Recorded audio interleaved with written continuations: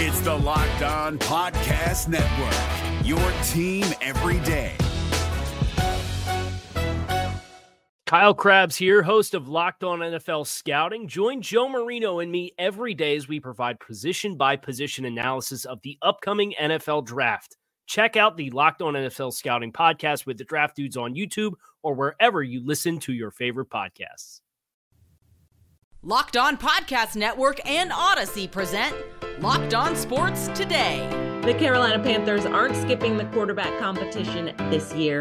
Big Papi gets his big day, and Shohei Ohtani isn't only the MVP frontrunner, but also the Cy Young leader. I'm Kainani Stevens in for Peter Bukowski. Today's episode is brought to you by BetOnline. BetOnline has you covered this season with more props, odds, and lines than ever before. BetOnline, where the game starts. NFL training camps begin this week, so football fans obviously very excited. We wanted to check in with the Panthers, Locked On Panthers, Julian Council with us.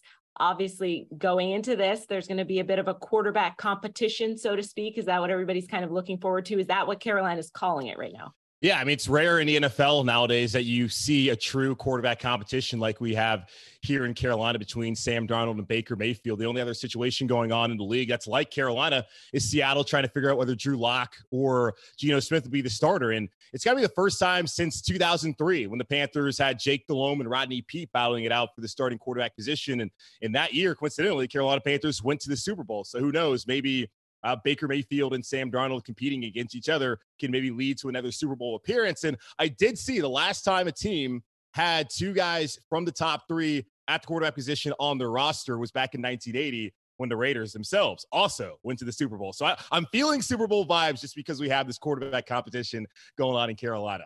I'm feeling the Super Bowl omens. I hope that for you. I really do. In terms of competition, obviously, is this going to be really whoever wins it, or is it Baker, don't mess this up sort of thing? Yeah, the Carolina Panthers aren't skipping the pretense here. They're actually seem to be committed to a quarterback competition. And if you really pay attention to what they've done all offseason, they've tried at every turn to try and find an upgrade over Sam Darnold. They tried to get into this Deshaun Watson sweepstakes. That didn't work out. General manager Scott Bitterer came over here from Seattle, so he called John Snyder, the GM up there, and asked about Russell Wilson. Russell wasn't interested. Got to the draft. There was some speculation that maybe they'd use a sixth overall pick in a quarterback. Eventually, they trade up in the third round to get Matt Corral. And even at that point in time, you didn't see an upgrade. So Baker Mayfield coming to Carolina made a lot of sense. And last season, the Panthers, same situation. They had Teddy Bridgewater on the roster. The owner pretty much told the front office, get me a new quarterback. That landed with them with Sam Darnold, and he was given the job from day one. They've, in a way, learned their lesson as that didn't work out well, and they want to at least foster a competitive environment with Sam and Baker pushing each other in training camp. But make no mistake, the Carolina Panthers did not trade for Baker Mayfield to try out Sam Darnold, who has been statistically the worst starting quarterback since he entered the league back in 2018. And going forward, I mean, what is the offense going to look like? Assuming Baker kind of takes over, are they going to go kind of his way? Like, is the coaching staff excited to kind of work with him and go a different way, or what are we going to see from the offense this year?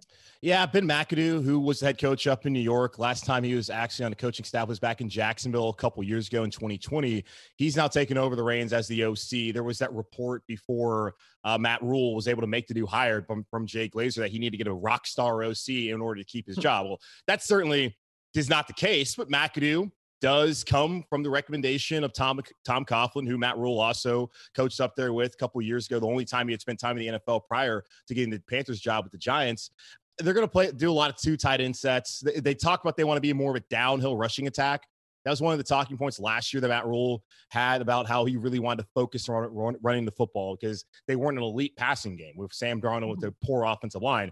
Now with an offensive line that should be improved, and with Baker Mayfield as a starting quarterback, you would think that guys like Robbie Anderson can bounce back this year, and then young players like Terrace Marshall, and then, of course, DJ Moore can also have a breakout season. And that's not to mention Christian McCaffrey being back healthy, fingers crossed, this season, and that would aid Baker or whoever ends up being the starting quarterback for Carolina. And this entire offense as a whole, as he's missed 23 games the last two seasons, which is also the record for the Panthers, 10-23. These first 2 years, McCaffrey not playing 23 of those games. Definitely got to knock on wood for the health, of course. Players reporting on Tuesday. Practices start on Wednesday. Julian, thank you for joining us, and have fun at training camp. Yeah, anytime. You can stay up to date on the Carolina Panthers by subscribing to Locked On Sports Today and the Locked On Panthers podcast on the Odyssey app, YouTube, or wherever you get your podcasts. Thanks for making Locked On Sports Today your first listen. Coming up, David Ortiz got the recognition that he deserved for a well-played baseball career. If you're looking for the most comprehensive NFL draft coverage this offseason, look no further than the Locked On NFL Scouting Podcast. Join the draft dudes, Kyle Krabs and Joe Marino, as they go position by position through the NFL free agent class and into the star-studded crop of college stars who will be selected in the 2024 NFL Draft. If you want to know who your favorite NFL team should be adding to its roster, you need to check out Locked On NFL Scouting, available on YouTube and wherever you get your podcasts. Part of the Locked On Podcast Network, your team every day. Here's what to look for on BetOnline, your number one spot for your gambling needs. Monday's slate of MLB games provides some opportunity. The Orioles are home dogs to the Rays. BetOnline has Baltimore at plus 114 on the money line in this game. Also, home dogs are the Detroit Tigers. BetOnline has the Tigers at plus 140 against the Padres. And the reeling Phillies find themselves on the home dog side against the Braves. BetOnline has Philadelphia at plus 148 to beat Atlanta. BetOnline is where the game starts. Now, here's what you need to be locked on today. Houston Texans rookie wide receiver John Mechie III announced on Sunday that he has been diagnosed with a form of leukemia and likely will not play this season. He said, "Recently, I was diagnosed with the most curable form of leukemia," in a statement released by the Texans. The Texans traded up in the second round, sending 3 picks to the Cleveland Browns to get Mechie 44th overall in the 2022 draft. Mechie had 96 catches for 1,142 yards and 8 touchdowns last season at Alabama before tearing his ACL in the SEC championship game in December. Before his diagnosis, he said he was expected to be ready for training camp. Former Los Angeles Lakers player Slava Medvedenko is selling his 2 NBA championship rings to raise money for his native country, Ukraine. Medvedenko is 43. He has a power forward on the Lakers championship teams in 2001 and 2002, playing alongside Kobe and Shaq, of course. SCP Auctions is donating the entire final sale price of both rings to Medvedenko's Fly High Foundation. Its goal is to support Ukrainian children by restoring the sports infrastructure of the war-torn country's schools and launching a network of social sports clubs.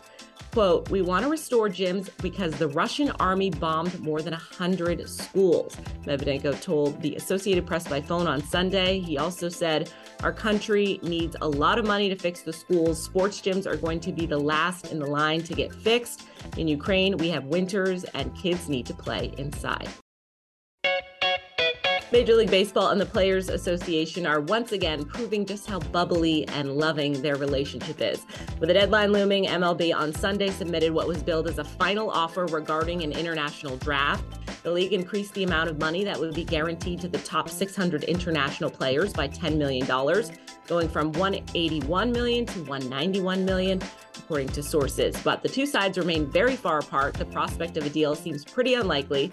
We've heard that before. The two sides have until today to reach an agreement on an international draft system that will be designed to reduce all of the corruption that plagues the current international signing process. Speaking of the Diamond, the Chicago Cubs took it to the Philadelphia Phillies over the weekend. Listen, you have the 27 Yankees, you have the Oakland A's of the early 70s, you have the Big Red Machine, and then you have the second half 2022 Chicago Cubs, who start the second half with a convincing sweep against the playoff hopeful Philadelphia Phillies. Game 1 was a blowout, Game 2 was tight until extras, and then Game 3 was a one-run nail-biter. Outstanding starting pitching all weekend from the Cubs. Big contributions from Christopher Morel, Yan Gomes today, Nelson Velasquez. Some really good things to see. Plus, as a bonus, some of the best Cubs prospects had huge weekends down on the farm. So overall, I'm drinking some Cubs Kool-Aid this weekend. It was an outstanding performance. Give credit to the Cubs coming out of the second half with a bang. 3-0. Let's win 20 in a row. Here Here's another story you need to know. The 2022 class of the Baseball Hall of Fame inducted over the weekend. We're going to check in with Locked On Red Sox, Lauren Campbell. I will leave the current Red Sox out of this because no one wants to talk about that right now. David Ortiz, obviously the headline of this class and obviously a larger than life character anyway. It's pretty cool. And he's the first DH to get in on the first ballot as well. So what was this weekend like for Red Sox fans? It was so fun. And it was so great to have this moment, especially in a weekend where they just weren't playing well. So you get to kind of ignore all that, watch David Ortiz give his speech, have his family there, have so many people from Boston. And you really got to see the importance of him, of what he did for baseball, how important he is to the Dominican Republic, to the city of Boston, and just to baseball as a whole. Just a very, very fun day. And it's always a good day when David Ortiz gets on the microphone. Absolutely. It's always entertaining for sure. We were just talking a little bit. This is only he's only the fourth player from the Dominican that's been inducted into the Hall of Fame. And obviously he, was such a big part of all those Red Sox teams, Pedro as well. But what does this mean kind of to lead the way for the Dominican players to kind of hopefully, really start mounting the numbers as well? Yeah, I think he's certainly going to pave the way for the next class of Dominican players. There's so many right now in MLB that are very, very good players that 20 years from now probably will be in the Hall of Fame. So it's been a lot of fun to see kind of his impact on baseball and this also was a guy who the Twins gave up on, and he probably thought his career was over, and he was able to reestablish himself. So just to see him do that probably gives younger Dominican kids a chance, and they think, oh, okay, like if I get cut from my childhood team, it's not the end of the road. I can just continue to work at my craft and continue to get better and maybe be in the Hall of Fame one day. Absolutely. There's so much that goes into this Hall of Fame, obviously with the votes and the writers and everything, but Ortiz had a wonderful career, but his relationship certainly with the media and his off the field, like just personality certainly helps, as we see he's the first DH to make it on the first ballot. So how much did that play into this? Obviously he was a great player, but just also who he was as a person. Yeah, I think that certainly plays into it. I mean, we saw Jim Rice get in when it was 15-year eligibility on his last year. And a lot of that was the writers did not like him because he was not kind to the media. But David Ortiz, no matter what happened, he was there to constantly talk. He was always joking around with the beat writers, and just he saw them more. Like he knew that they had a job to do. And I wish I was in the media during his playing days, but he was there. He was like, you guys have a job to do, and it's my job to talk to you and take accountability for how much I sucked today. So just that transparency, that accountability. And he also we saw him as a person. And so he saw the media as people back, and it's just a mutual respect. But I definitely think that played into it, because when you can have fun with the media and just kind of be yourself, it goes a long way. Absolutely. And no doubt for him, he was definitely the headline this weekend, and it was a good relief from what the current Red Sox are doing. Lauren, thank you for joining us. Hope you enjoyed it. Thank you for having me. Stay up to date on the Boston Red Sox by subscribing to Locked On Sports Today and Locked On Red Sox podcasts on the Odyssey app, YouTube, and wherever else you get your podcasts. Coming up, Shohei Ohtani made it cool to be a two-way player, so it only makes sense that he's a favorite for 2 awards. If you're looking for the most comprehensive NFL draft coverage this offseason, look no further than the Locked On NFL Scouting Podcast. Join the draft dudes, Kyle Krabs and Joe Marino, as they go position by position through the NFL free agent class and into the star-studded crop of college stars who will be selected in the 2024 NFL Draft. If you want to know who your favorite NFL team should be adding to its roster, you need to check out Locked On NFL Scouting, available on YouTube and wherever you get your podcasts. Part of the Locked On Podcast Network, your team every day.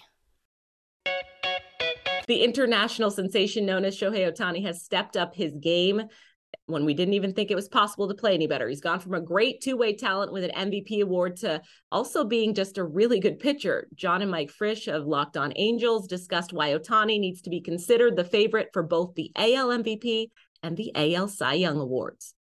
His ERA, 2.38, which is good, and he has 123 strikeouts in 87 innings pitched. And here's the thing that I noticed, and there have been some baseball guys and gals talking about this. Shohei is on pace to match Clayton Kershaw's 2011 season. Oh, now that was a remarkable season. He went 21-5, a 2.28 ERA. He struck out 248 in 233 innings. Now, I don't think that Shohei is going to get to the innings pitched because he's pitching every 6 days, but I think that he can come close to the 248 in strikeouts. Do you think he has an edge because he's a hitter also? Meaning that when people see what he's doing on the mound, they're going to see his offensive stats at the plate, and they're going to go, man, this guy is just incredible.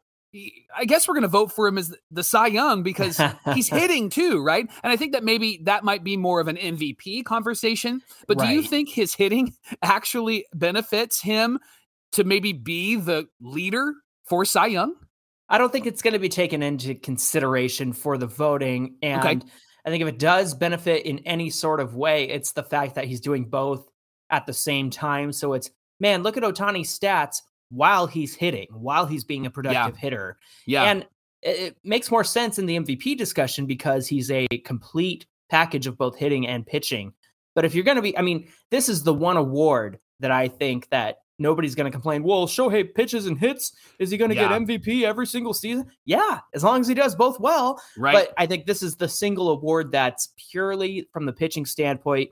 But fortunately for him, he's doing way better than he did last year. And again, those 6 starts in a row where he has, an under 1 ERA in those starts is just incredible. And so I really hope that he can continue that pace for the rest of the season and continue that on Friday against the Braves, because we really need a big win coming out of the All-Star break to set this season on the right path. Yeah. And I really think that if Shohei continues this, he'll be in that conversation right up until the end.